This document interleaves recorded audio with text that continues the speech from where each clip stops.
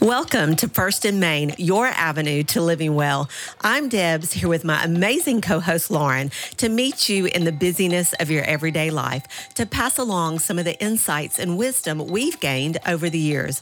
Don't try to figure out life alone. We want to connect you to some of the incredible, well-rounded people in our world. They're life coaches, counselors, pastors, physicians, just amazing people who can help you along the way. Each episode, we'll be sharing personal stories, practical help, and timeless principles to help you live at your best. So lean in and let's tackle life together.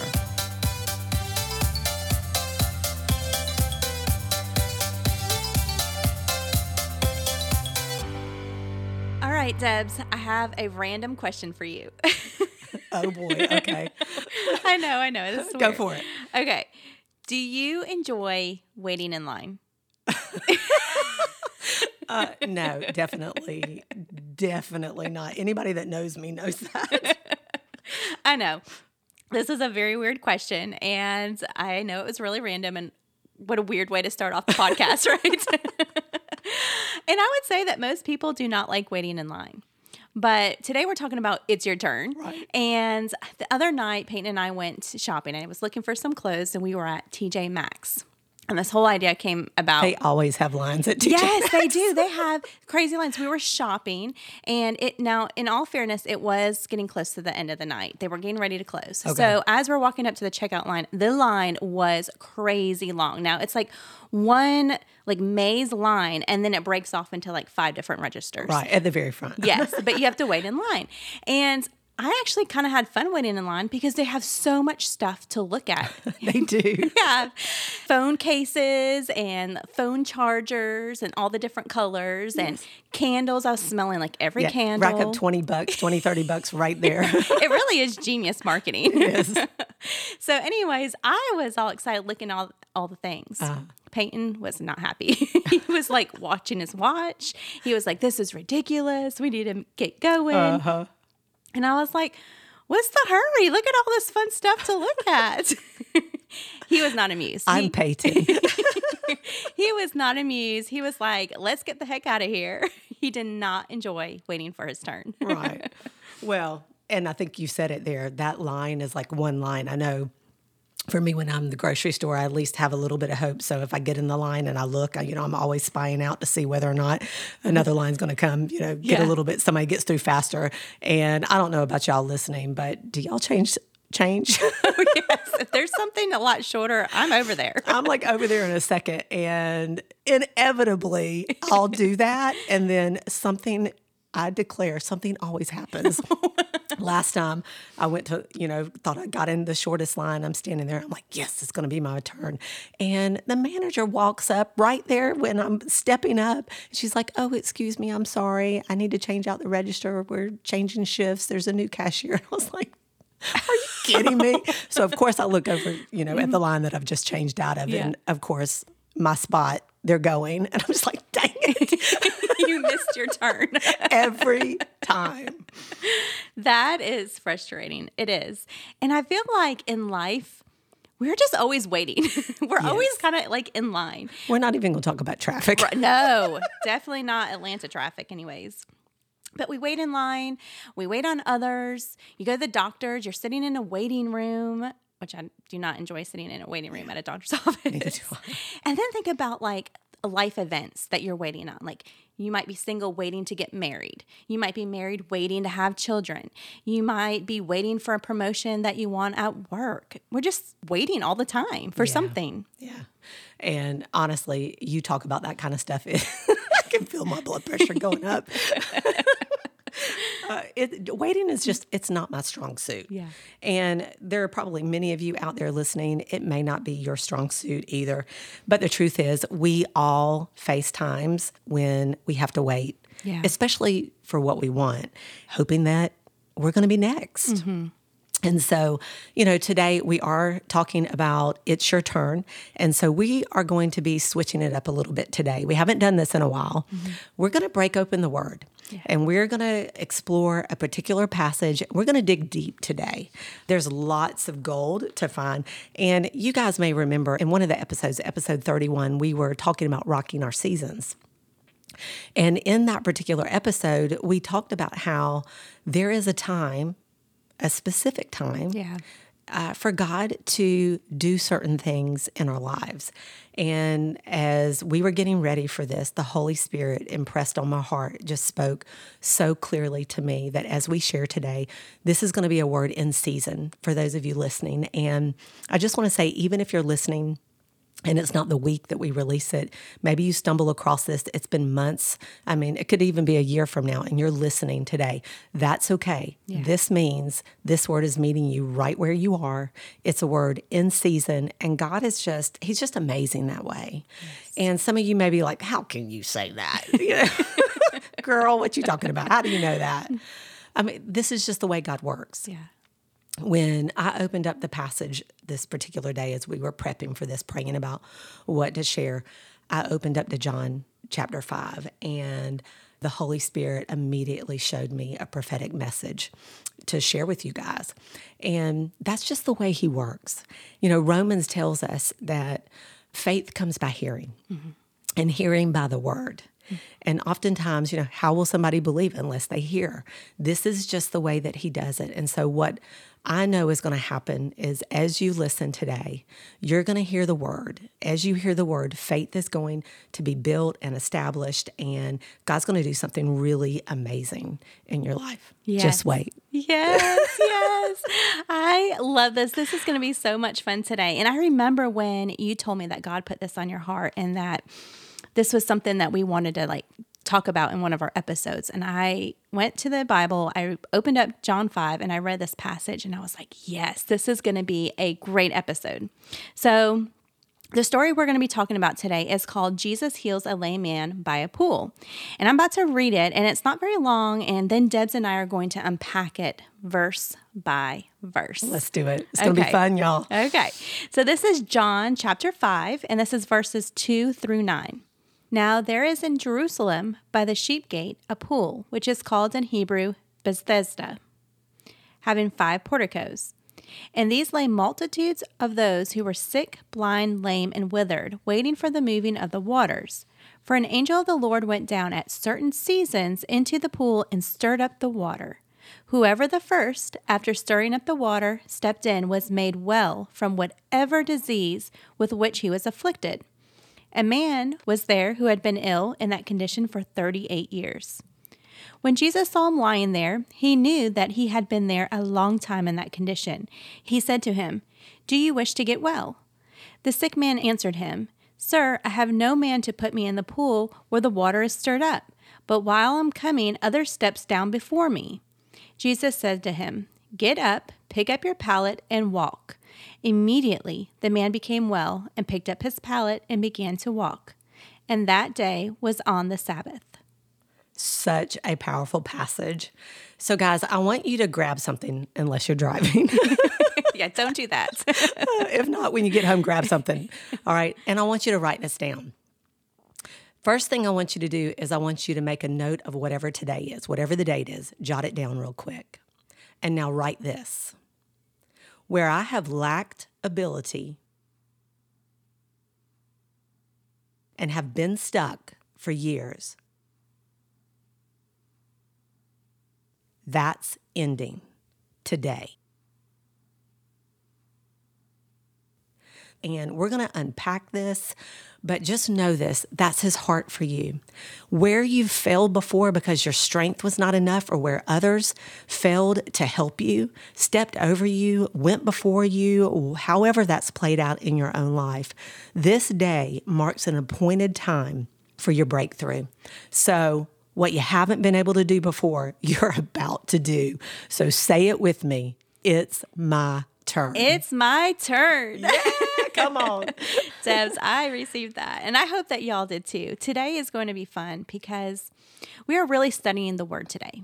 As we engage with the scripture, it's always important to understand the context of what we're reading and hearing. For sure.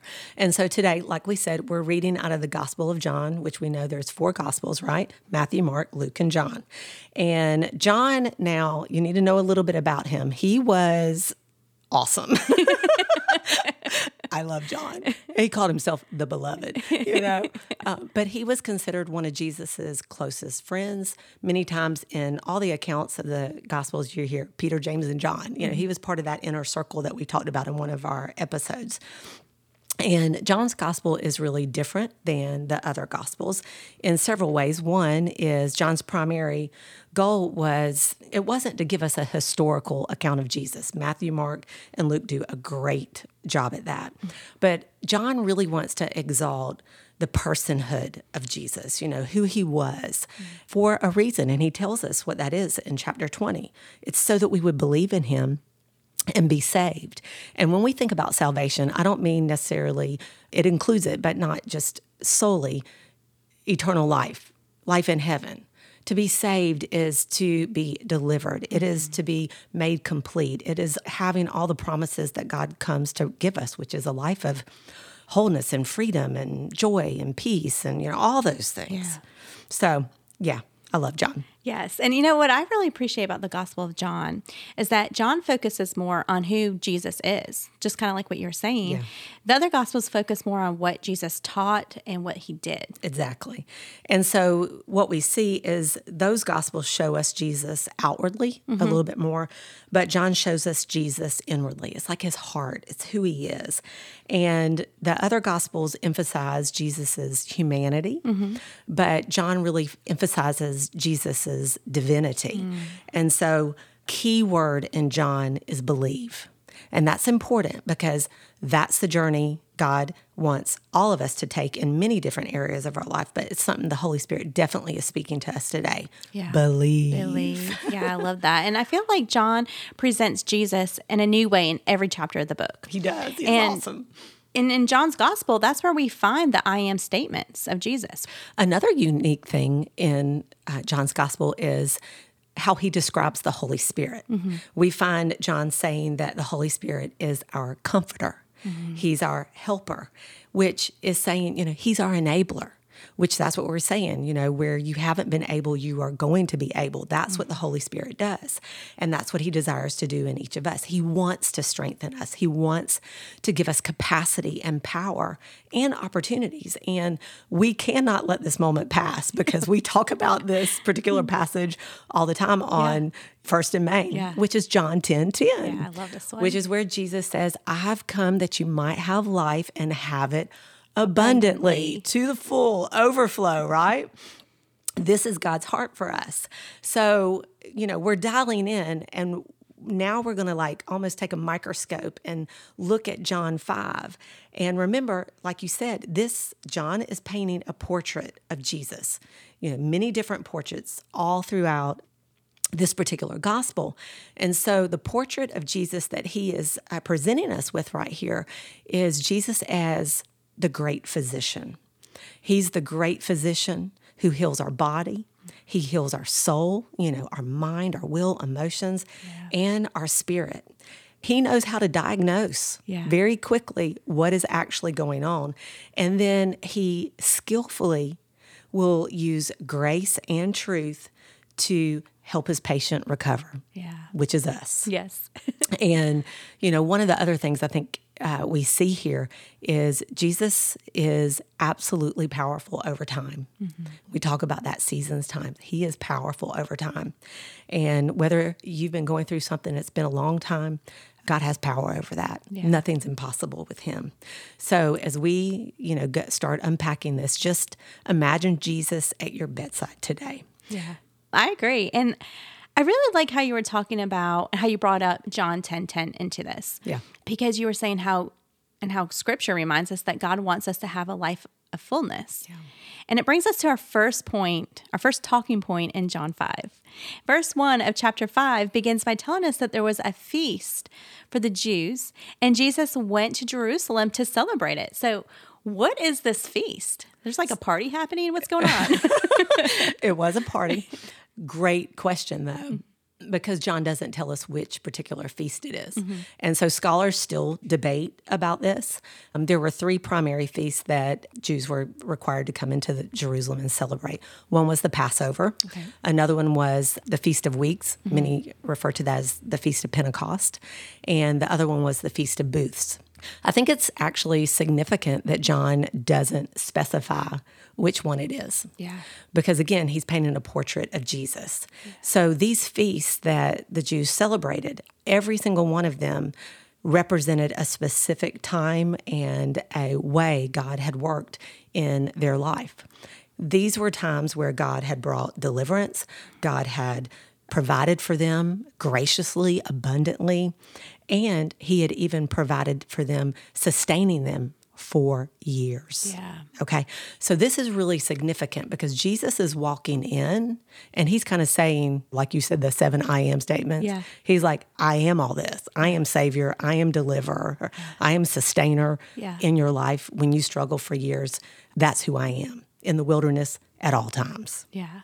Okay. So Jesus arrives in Jerusalem. He's like, come on, we about to celebrate. We're going to party because I am. Right. This feast, we're going to celebrate.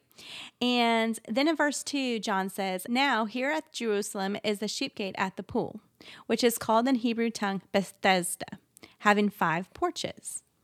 Now, just in that one verse, there are a few interesting things to note right off the bat. First, let's talk about the sheep gate. Okay. This is so cool. Yeah. So in Jerusalem, there were different gates to enter, and they were used for a variety of purposes. One of these gates was called the sheep gate. Yeah. Okay. So before Jesus died on the cross for our sins, people would atone their sins by sacrificing animals such as sheep. So the sheep gate was the entrance in which the sheep would enter when being used for sacrifices. Isn't that interesting? Yes. Because Jesus, scriptures show us, is the Lamb of God. Yeah. And this is the gate he enters in, the sheep gate. So cool. Yeah. And so we know, obviously, how the story plays out. He lays down his life to take away our sins. But what does Jesus do by doing that? He is opening up a new way of how we relate to God. He's giving us access to God, and he's ushering in this completely new way. And I believe what we see here is Jesus is, walking out who he is. Yeah. He is the way change comes into our life. Yes. Yeah. So the second thing I want to note is that once he's inside the city, he comes to the pool of Bethesda. And Bethesda in Hebrew means the house of mercy. Y'all, this is so good. Yes. He comes through that gate and he goes to the place that represents a house of mercy. And this is very important because there will always be specific places in our own lives that Jesus comes to that are going to be a place of mercy. Yes. Then lastly, let's talk about the number 5. Okay. Oh, yeah. Come on. This place has 5 porches. And anytime you see a number in the Bible, there's always, everything has significance. Yeah. In some translations, it says 5 covered porches. And I think that's kind of cool because what is a covered porch? It's a place where you get shade. It's a place where you receive protection, especially if there's like weathering stuff happening. Yeah. And so the number 5 in the Bible actually means grace. So this is not only just a place of mercy. It's not just a house of mercy. It's also a place of grace. Come on. Yeah. And this is what Jesus offers us. Mercy by not giving us what we do deserve. And we're going to see he's not going to give this guy what he does deserve. Yeah. But he also gives us grace, which is he gives us something we don't deserve. Yes. Right. And I love that. Isn't that a picture of grace? It covers us. It protects us, just like you said, those porches. I love that these 5 porches that we're talking about just happen to be in John chapter 5. Right. Again, the number 5. Grace. A chapter of mercy. A chapter of grace. Yeah. And this chapter here is where Jesus, the great physician, like you were saying earlier, heals a man that has been sick for 38 years. Yeah, stuck. Yeah. And this is the beauty of studying the Word of God is like if you just go past the surface and we'll dig a little bit, there's such insight and revelation into who God is. Yeah. And it meets us right where we are. So, yeah, I love studying the Word. Yes, it's so great.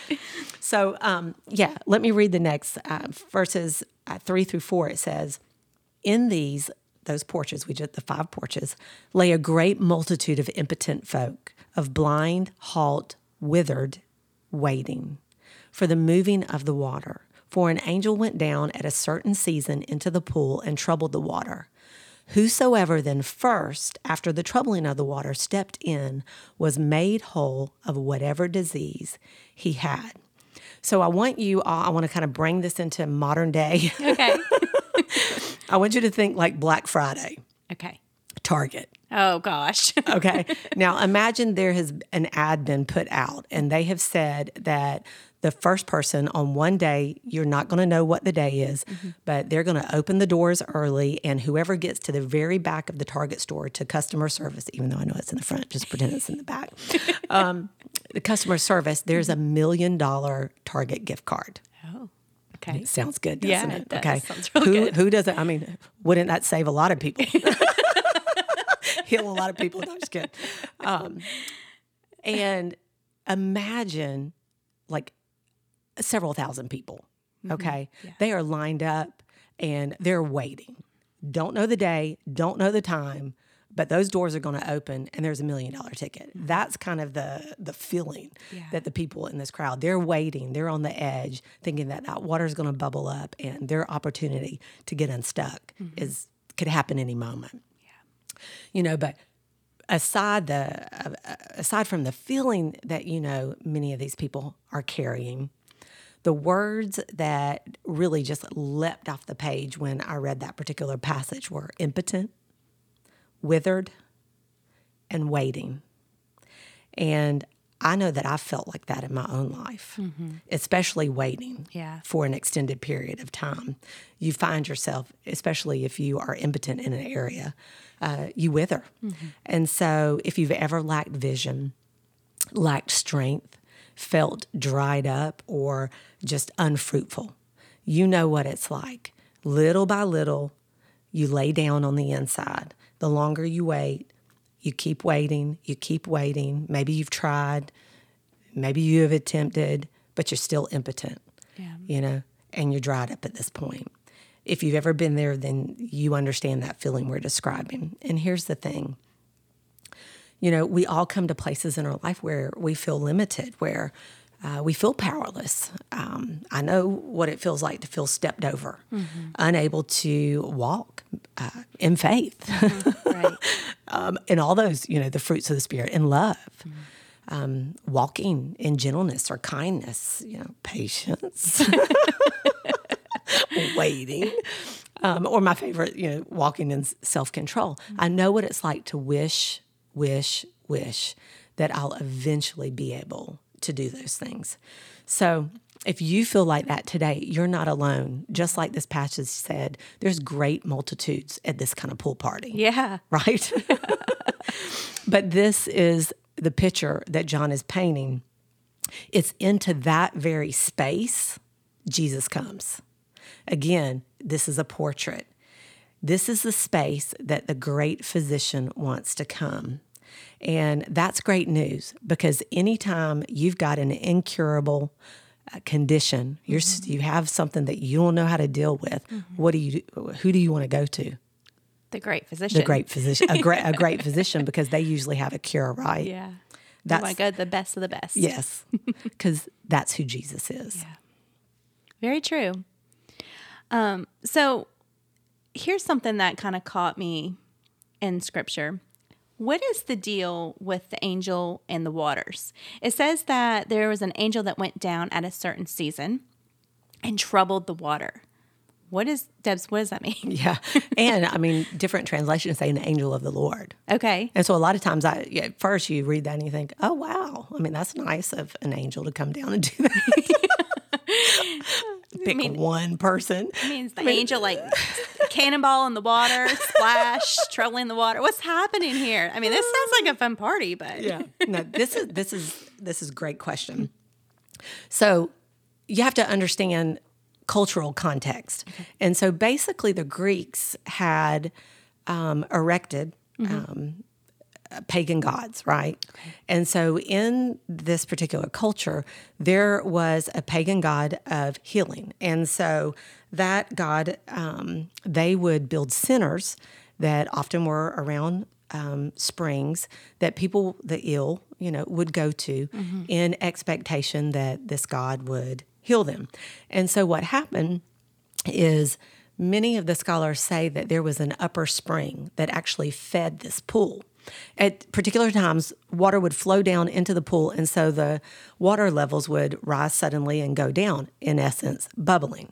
And so because this was a pagan place, they would attribute this, quote, bubbling to spirits.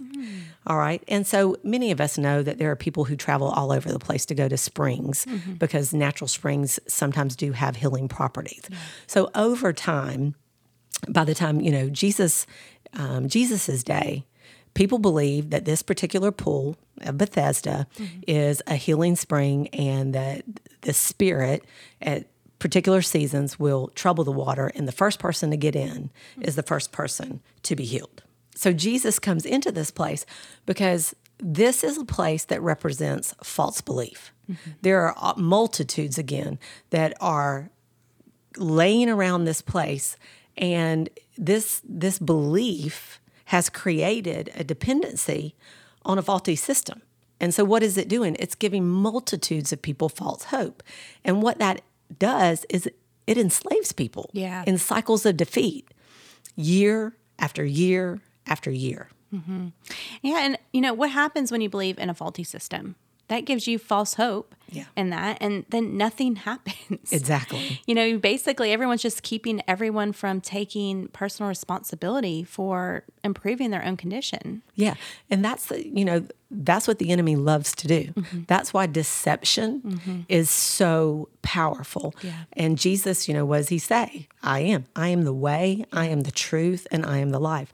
When those things get broken, and he deals with those areas in our life, that's where healing springs from. Yeah, that's awesome. And I just had this thought too. So if there are multitudes of people on these porches waiting, for the waters to be stirred up, and the first person that hops into this will be healed. Can you imagine the amount of chaos that there's probably? Oh, yes. There? I mean, I'm sure there's all kinds of just negative energy happening around, this one healing pool for one person, Yeah. All the videos, remember seeing in people getting trampled, getting to the Black Friday gift. Yeah. That it brings out the worst in people. Yeah. It really does.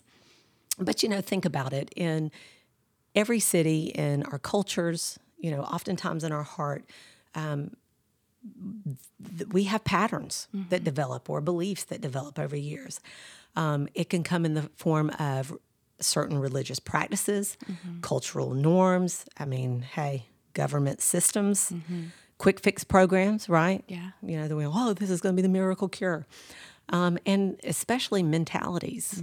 We talk, this is Mental Health Month. So having a victim mentality. We have a lot of people, I believe, nowadays, entitlement mentalities. These are patterns that are going to keep you in a cycle of paralysis and defeat because they're faulty. And this is just what I absolutely love about Jesus, is that's the place that he comes. Yeah. And just like it says here that there was a certain time that the waters were stirred, there is a certain time Jesus will come to that place in your own life, because we all have them. And what did he do?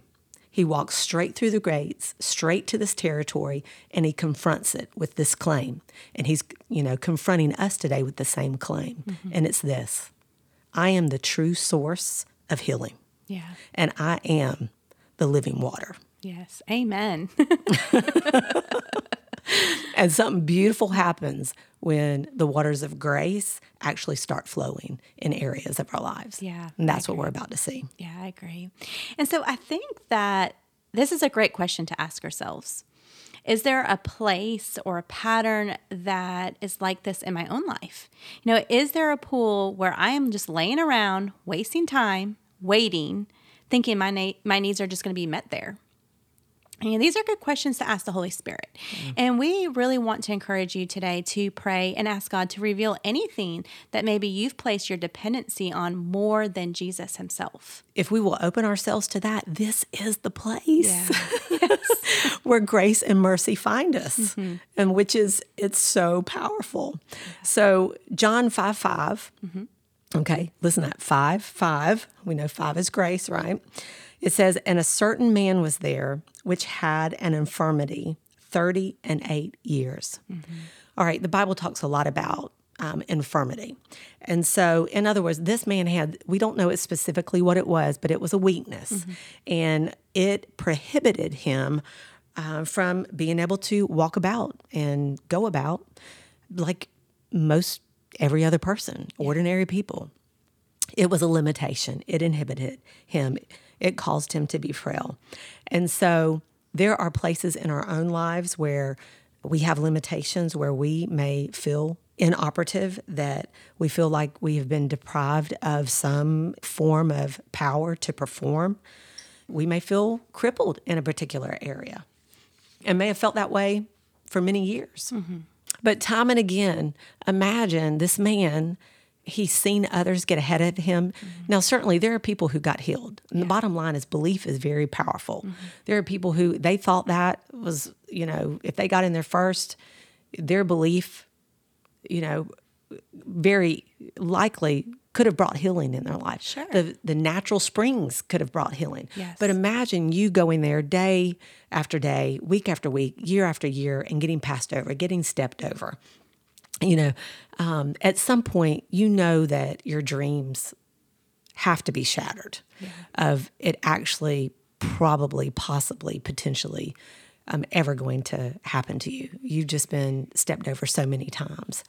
And then imagine still coming and it happening and then having to drag yourself back to that mat. For me, when I read this really is such a picture of a person who has been disappointed over and over again, a picture of a person who is really in the pit of despair. They feel hopeless. They feel helpless. And I think, we can all identify in some ways with this man. We've all felt limited and helpless at times and disappointed. The bottom line is, whenever we find ourselves paralyzed, unable to do the things we want to do or ought to be able to do, whenever we find ourselves impotent, withered, waiting, unable to walk spiritually strong, we need grace and mercy. Yeah, so true.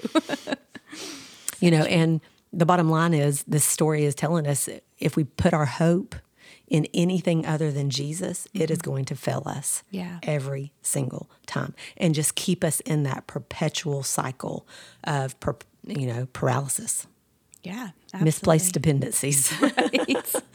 So this man was disabled, it says 38 years.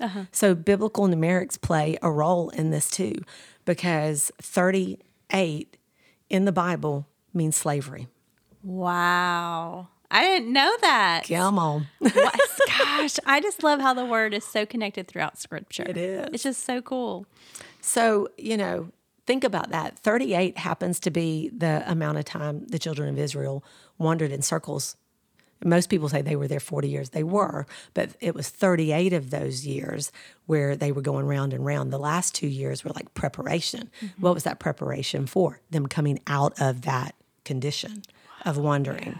And so, Hebrews tells us why. Why did they spend so much time? What kept them going round and round? Hebrews says unbelief. Yeah. It's the same thing for us. Yeah. Wow. I mean, I really like today because I like getting into the word and digging into it. And I mean, I've learned so much in just this one chapter 5, just a few verses. I mean, there's so much here to learn and it's so exciting. It's so fun. Yeah. And I think it's really important for us to realize and, remember, Jesus was not religious. He came to bring relationship. And religion is a powerful force.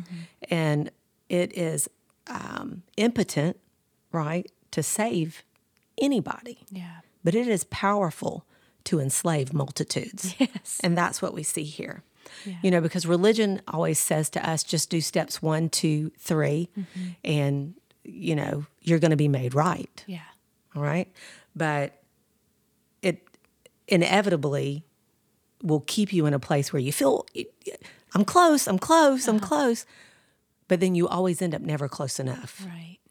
And Jesus comes to that place and he says, you know what? There's a better way. There is another way. And a way that puts none of these type of requirements on you for healing. So if you're out there and you're listening and you've been waiting a long time, you've been in the same kind of condition, maybe you've been wondering in your mind, going round and round, asking questions, does Jesus know that I've been suffering for a long time? Does he know the pain? Does he know my loneliness? Does he know the humiliation that I'm suffering? Does he know the injustice that's been done to me?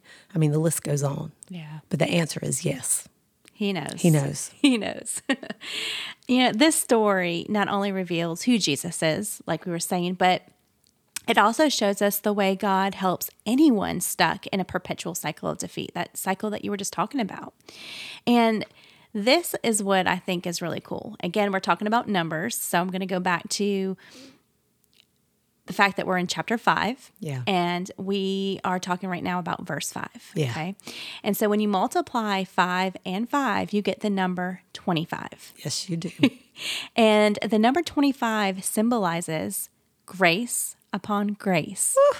Or another way of saying it is grace multiplied. Yes. How cool is that? Amazing. Now, here's a picture of a man who waited and waited for someone to help him get into the pool. I mean, he was probably stepped on, avoided, ignored, just dismissed by everyone else around him.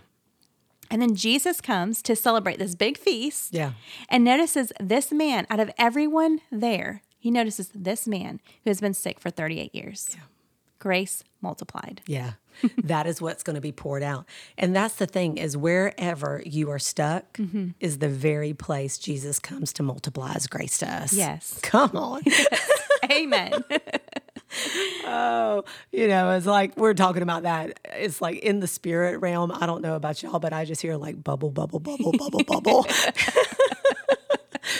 Because the Holy Spirit is described as a river that is flowing and will bubble up inside of us, bringing, you know, his life. Yeah. That's what he does. And he brings grace upon grace upon grace upon grace. I'm glad you So he explained is. that, because I was like, I'm not hearing bubbling. What is she talking about? Bubble, bubble, bubble. I was like bubble, bubble, bubble. Grace, grace, grace. But Yeah. now I get it. Free flowing. Okay, so let's go on to John 5:6.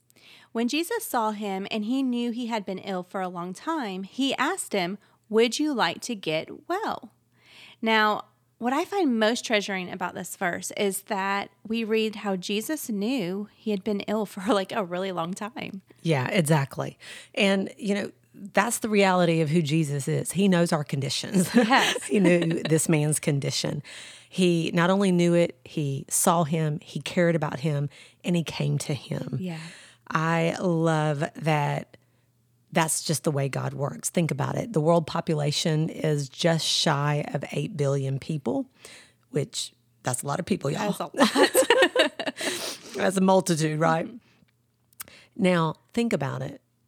Out of all the people on the planet right now, you could be listening to any podcast, but you're listening to this one. That's God, who knows where you are, sees what you're going through, and cares so much that he prompted you to listen to this today. It's just such a beautiful picture of the way Jesus comes to us. And he deals with our disappointment, our despair, and our despondency, and more importantly, any deception that is keeping us in a cycle of defeat. You know, what I love is the way that he does this. He asks a powerful question.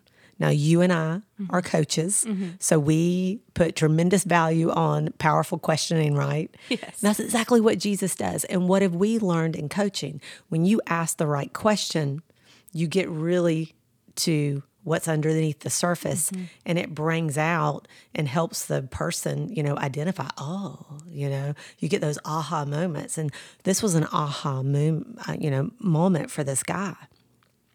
Jesus asked him a question, bringing, the real issue to the surface. And it's not a silly question at all.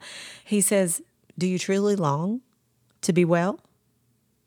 He's asking the same question of each of us today.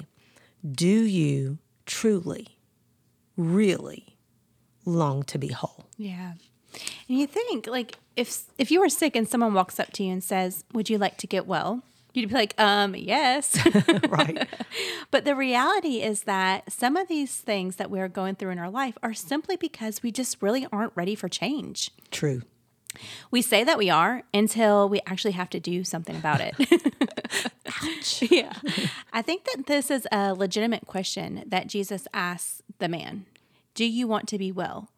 Do you want to be healed? Basically, he is saying, are you ready to receive by faith the ability to be well? Now, let's apply this to our own lives, okay? Where in our lives do we want to see change?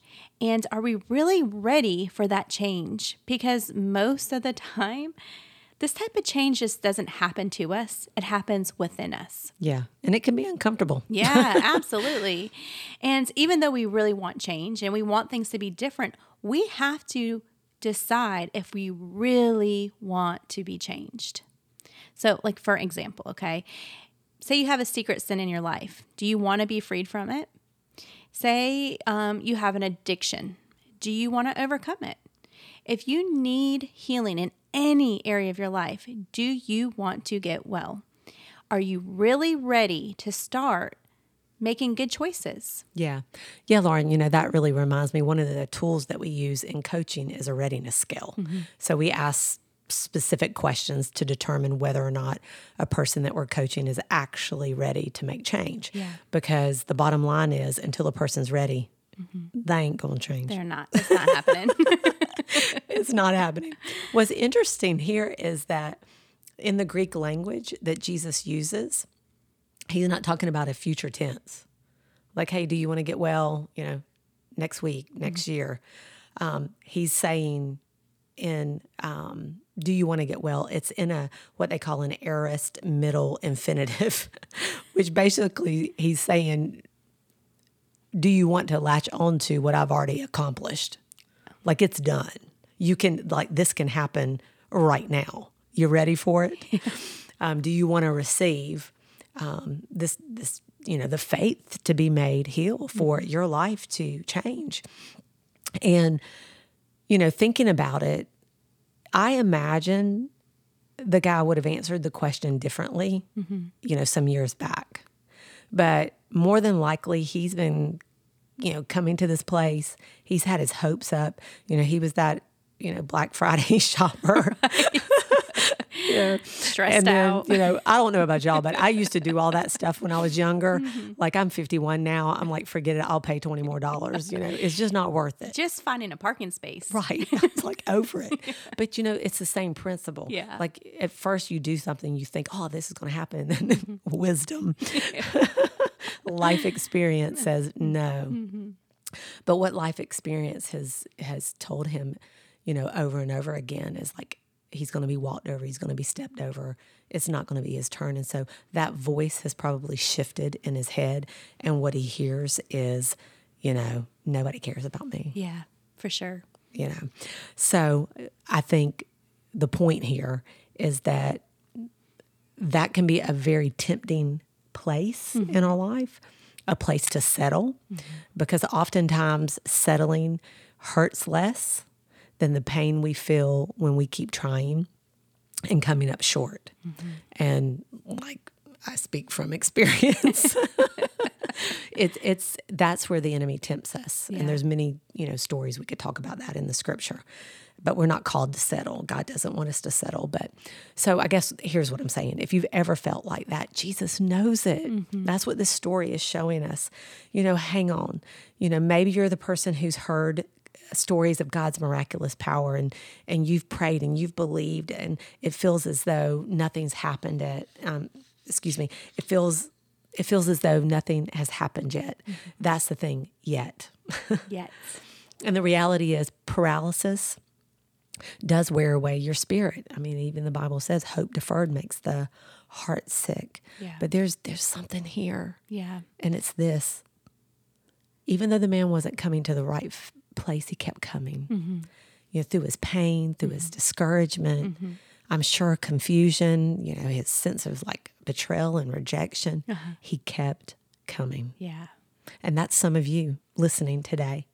You're wounded, but you're still showing up. Yes. You're hurting, but you're still showing up. You may be confused, but hey, you still turned on this podcast. You may be battling depression, but in life, you're still showing up. You may be crawling, but you're still showing up. And you know what? Jesus sees that. He does. He does. So let's take a look at what unfolds here, okay? Yeah. This is a portrait of pure grace. Yeah, and here's the thing is Jesus often comes to many of us when we've been in bondage to some type of paralysis, some type of limitation, some type of inability that has gone on for untold years. But when he comes, he always comes with an invitation to make a fresh start. Well, let's talk about the man's response.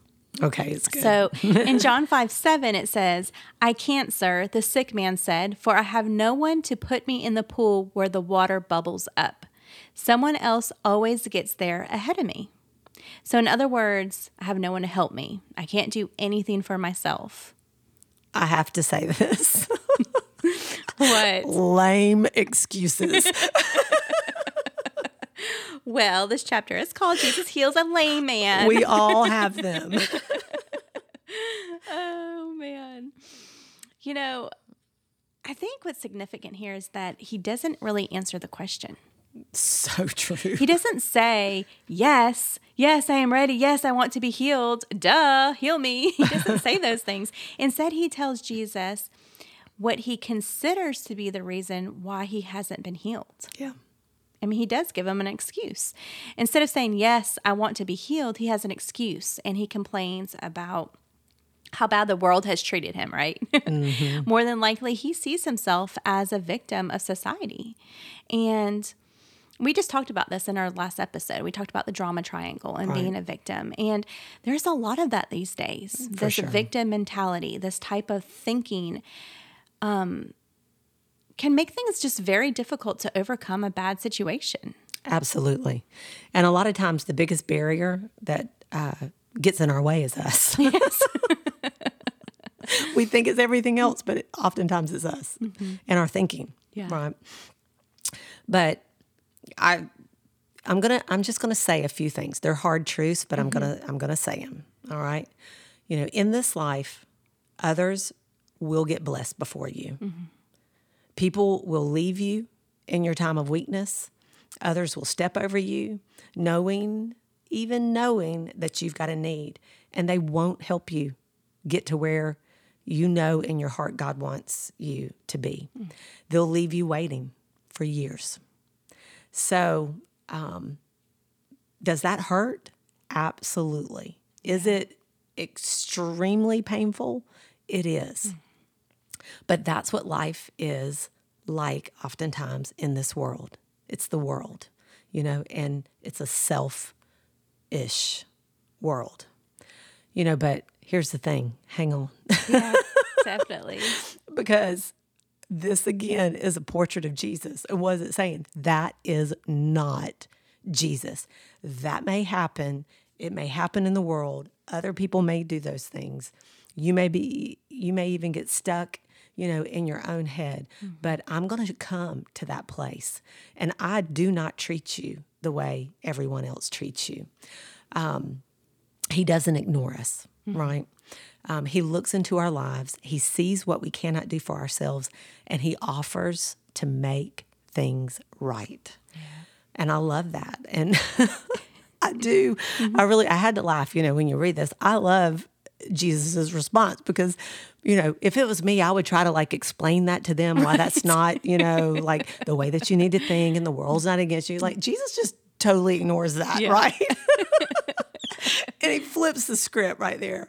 Like, this is how Jesus responds to a person who is like completely lost hope and has given up, like on himself and everybody else. He says to him, rise, take up your bed, and walk. Get up. I'm like, think about it. Like, huh? I would be like, duh, if I could do that. I'd done that 38 years ago. But there's something really powerful in this. The first thing is Jesus doesn't touch him, right? He doesn't physically assist him. He doesn't explain. He just speaks to him. Yeah. And the reality is when God says get up, there's authority in his word, his spoken word, and it's a spoken word that carries the power for this man to get up and for his paralysis to end. And I believe it was a word to his lameness, you will be gone, and a word to his nature, you can be strong. And if he believes it, if he actually attempts to get up just one more time, he's going to receive the strength to do it. And, Christ hasn't changed. That's the amazing thing. Yeah. He is the same today. He heals through the power of his word. When he comes to us and he speaks words of mercy and grace over us, and he tells us, you have the power to, get up. I have the power to make things right in your life. And we rise and believe when he says you can rise from a place of failure, you can, get up out of this place of inability and despair. You can bind up that thing that represents like your lack, the bed that you've made that you're laying in, and you can start walking in newness and strength. And we hear it. There's power. Yeah. To do that very thing. That's the power of the spoken word. And I love it. Just think about that instantaneously. Imagine receiving the strength to get up and walk. And God can do that. There is nothing too hard for Christ. Doesn't matter how long you feel like you've been in a condition, how long you've felt, limited, incapacitated, all of that. In a moment, under the authority of a now word spoken by Christ, you can get up. He can heal your soul and he can heal your body. Yeah. And this is the beauty. It's such a beautiful picture of what happens when our impotence meets God's omnipotence. I love that. There it is. So good. That needs to be on a t-shirt. It does. But guys, like, I say that, and I can say that with authority because I've had those moments many times over, but one in particular I've shared over the years. Some of you know the story where God healed me of bulimia, which was a condition that I had that had rendered me, paralyzed in so many ways, emotionally and physically, which that began when I was like in 7th grade, like 12, 13. Yeah. Okay. And when Jesus came into my life, I was 25. Yeah. I had been bulimic for so many years. Yeah. I was making myself sick at that point, like 16 times a day. Oh my gosh. Like all day long, every day. So many attempts to like stop and failed. So many things that I would try to find, put dependence in and ultimately fail me. People, myself, I know that place so well. And Jesus came into my life. And I remember one morning just on my knees talking to him, praying, telling him like, I'm so broken. I everything that I've attempted to do, I cannot be free. I can't and I was so hopeless. Yeah. And you know what he said to me? That voice, I heard a voice inside say, get up and go turn that radio station on. And I happened to know what radio station because a month prior, my antenna had been broken. The only radio station that would come in was a Christian radio. I was not saved at the time. Yeah. I get up, I walk into the living room, turn the radio on, and a woman, just like today, is coming to you, says, if you have an eating disorder, you can be healed. Jesus will heal you. Oh my gosh. and I believed. Yes. And the power of God came upon me. And I laid down in the floor for a few moments. I don't even know how long, but I'm going to tell you this. When I got up, I knew I was healed. Yeah. He can do it. That's amazing. I love your testimony. Yeah. So good. He can do it. He can do it. So if you're listening today and you've given up trying, you feel helpless and hopeless, you don't know what to do about the condition that you find yourself in, this is what I know. Nothing's too hard for Christ. Yes. Your case isn't closed, just like this guy's. Yeah. If you're breathing, things can change. They can. And just like we said at the beginning, it's time. Your breakthrough is now. It's your turn. It's your turn. Believe it. Yeah. Believe it. I love that. And Debs, I think that this story is such a vivid picture of the balance between God's part and our part. You know, we talk about that a lot on our podcast. And think about this, just like how Jesus told you to get up and go to the radio station, turn the radio station on. Jesus often tells people, and he's in the Bible, he's told people something when he created a miracle, right? Yeah. So the story of the man that had a withered hand, he had a deformed hand. He tells him to stretch out your hand. And when he did, he was healed. Yeah. Like he had to actually stretch out his hand to be healed. And then there's the man who was born blind. Right. Jesus puts dirt on the blind man's eyes and he says, now go wash in the pool of Siloam. He did. And when he did, he's suddenly healed. You know, Come and so on. here we are in this story. Jesus tells this man, rise up, pick up your mat, and walk. I love that. And you know what you're saying is oftentimes the word comes to us and there is a response. Yeah. And our response is an act of faith. All right. That's what faith is, action. Right. It's something that we do that demonstrates we actually believe. And, you know, the same is true for us today. And I think, like what you said, that's such a critical clue for us. And a lot of us miss it when we're looking for help from God. There's always something God tells us to believe and then act on. Yeah. And like you said, for this guy, it was to rise up. Yeah. You know, earlier you mentioned that the key word in the Gospel of John was believe. Yeah. And so here we are now, we're like kind of circling back, we're back to the word believe. And we have a story here that's showing us what happens at a moment when a man's will agrees with the will of God. Yeah. And as he believes, there's power there. Yeah. And at that moment, like strength comes into his bones, comes into his muscles, and he could stand. He knew it and he did it. He believed. Exactly. Yeah. And that's, again, that was my personal experience. I was never able to do, to break free. But when that word came to me, that now word, and I received it and I believed it and I responded, then the power met my, my impotence, omnipotence, met my, impotence. And the power was there to actually do what was spoken. Yeah. That's how grace works in our life. And, the bottom line is a lot of times the things Jesus tells us, they make absolutely no sense whatsoever. No logical sense. Right. This didn't make logical sense to the man, like Jesus saying, stand up. He's like, duh, I can't stand up. But I would have done that a long time ago. But the wonderful thing, this is how Jesus does. If we hear what he says and we respond, and many times it's not logical, what God is doing in those moments is he is going to show everybody around us that it was only God. Yeah.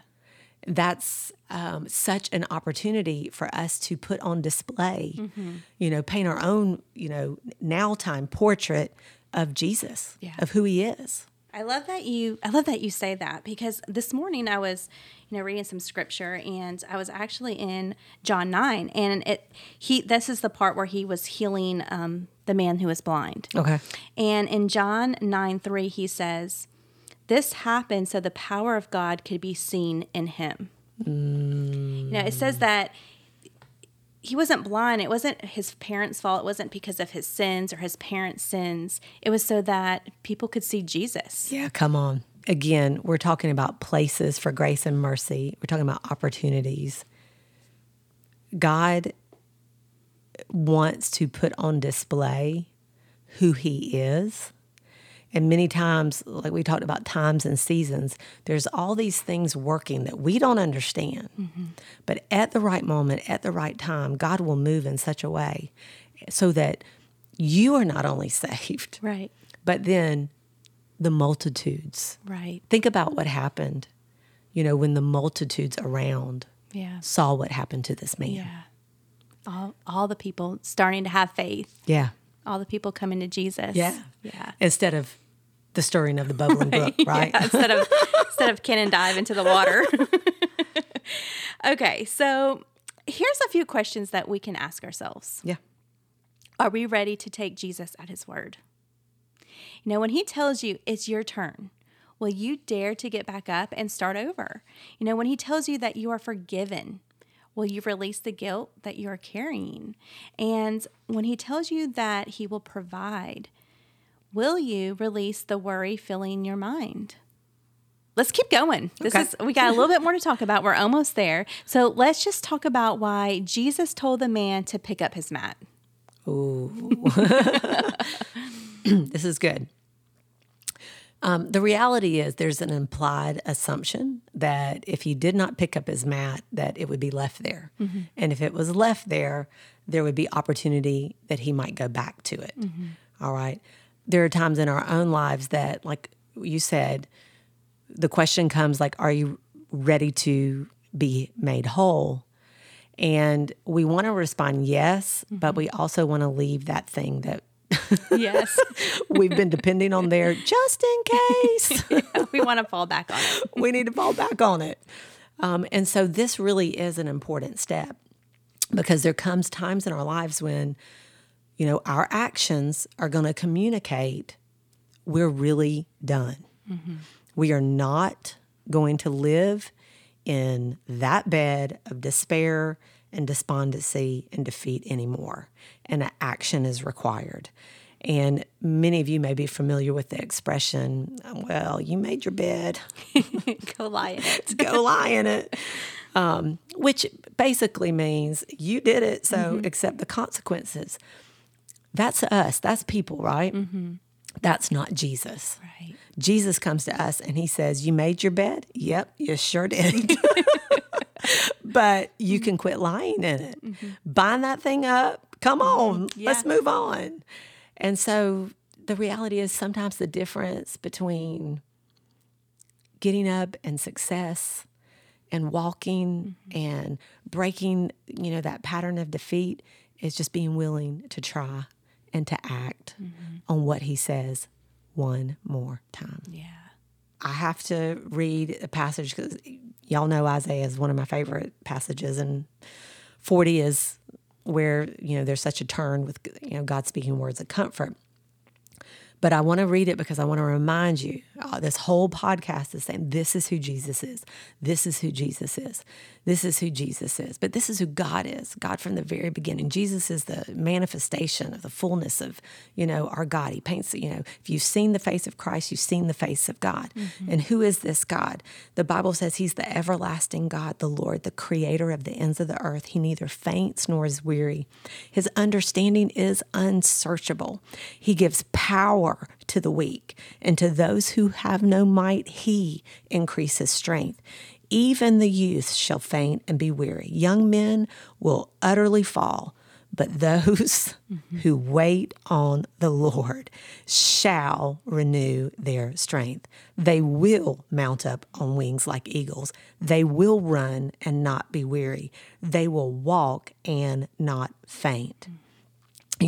How this happens in our life is just in this moment, in any moment we find ourselves in that place, we shift all of our dependence to God and the gift of God on the inside of us.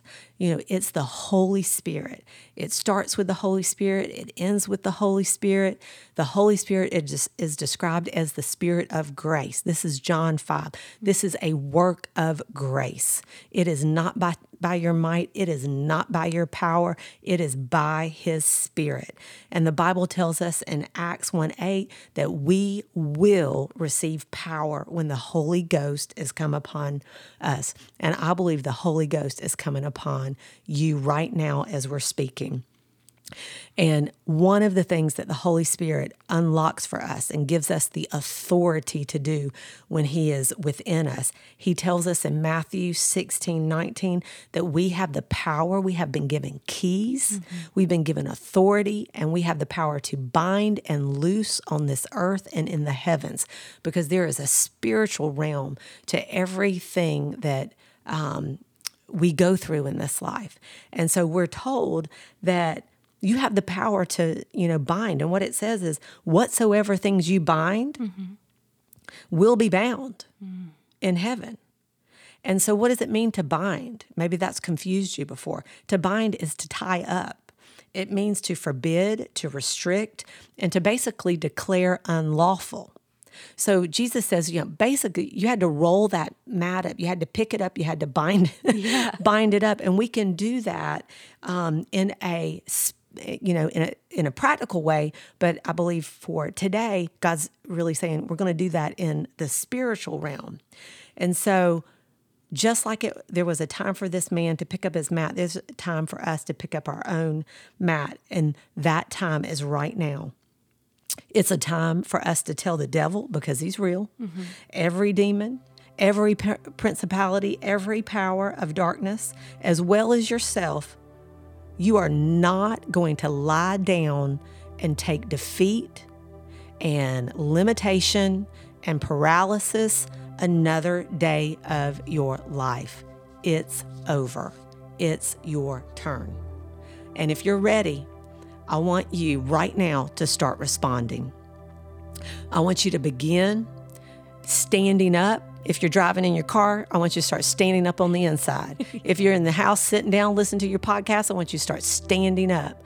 But more than anything, start standing up on the inside. Start agreeing with the truths that you've heard today, that in the name of Jesus, every form of paralysis in your life ends now. I want you to say this with me. Say, I believe where I have failed. I believe where I have failed.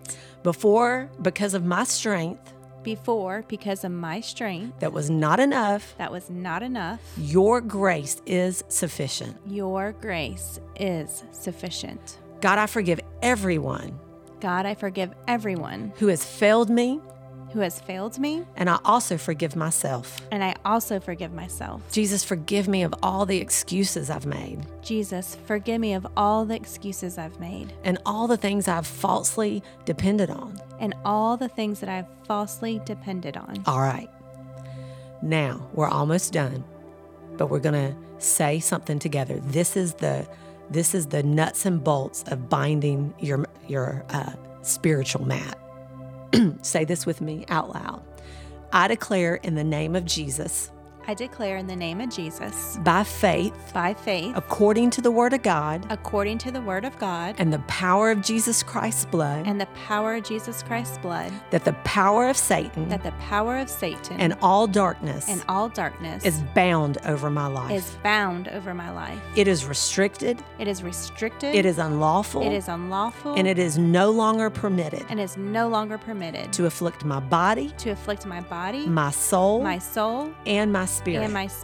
According to the Word of God. And the power that is in the name of Jesus Christ. And His blood. I am healed. I am free.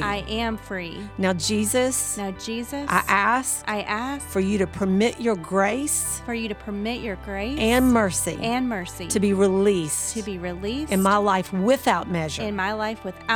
I open my whole heart and soul. Open up my whole heart and soul. And my spirit. To receive grace upon grace. Once and for all. once and for all. This perpetual cycle of paralysis This perpetual cycle of paralysis is forever broken. is forever broken. In Jesus' name. In Jesus' name, Thank you, Lord. It is done. it's done. Guys, John 5:9 says, "And immediately the man was made whole and took up his bed and walked." And that's what you're going to do. Yes. You're going to start walking strong Yeah. from this day on. Yeah. You know, what a powerful story. 9 verses, right? And there's more, but we're going to, wrap up today. But just think about that. As this guy partnered with Jesus, as we know you're going to, did his part, took his responsibility, he was healed. Yeah. We believe that for you. We do. We do believe this for you. And whatever you're facing right now, whatever changes you want to see happen, it's your turn. Jesus is in the miracle business. And I don't know about you, but that is a business that I want to partner up with. So as we wrap up today, we wanted to let you know that our next episode is called Unstuck. You don't want to miss it. We're going to be unpacking a few more insights from John 5, and we're going to be sharing some practical tips that'll help us not only live unstuck, but stay unstuck. Guys, thank you so much for listening today. We hope that you feel inspired to study God's Word more. And as always, we cannot wait for you to meet us back here at First and Main, your avenue to living well.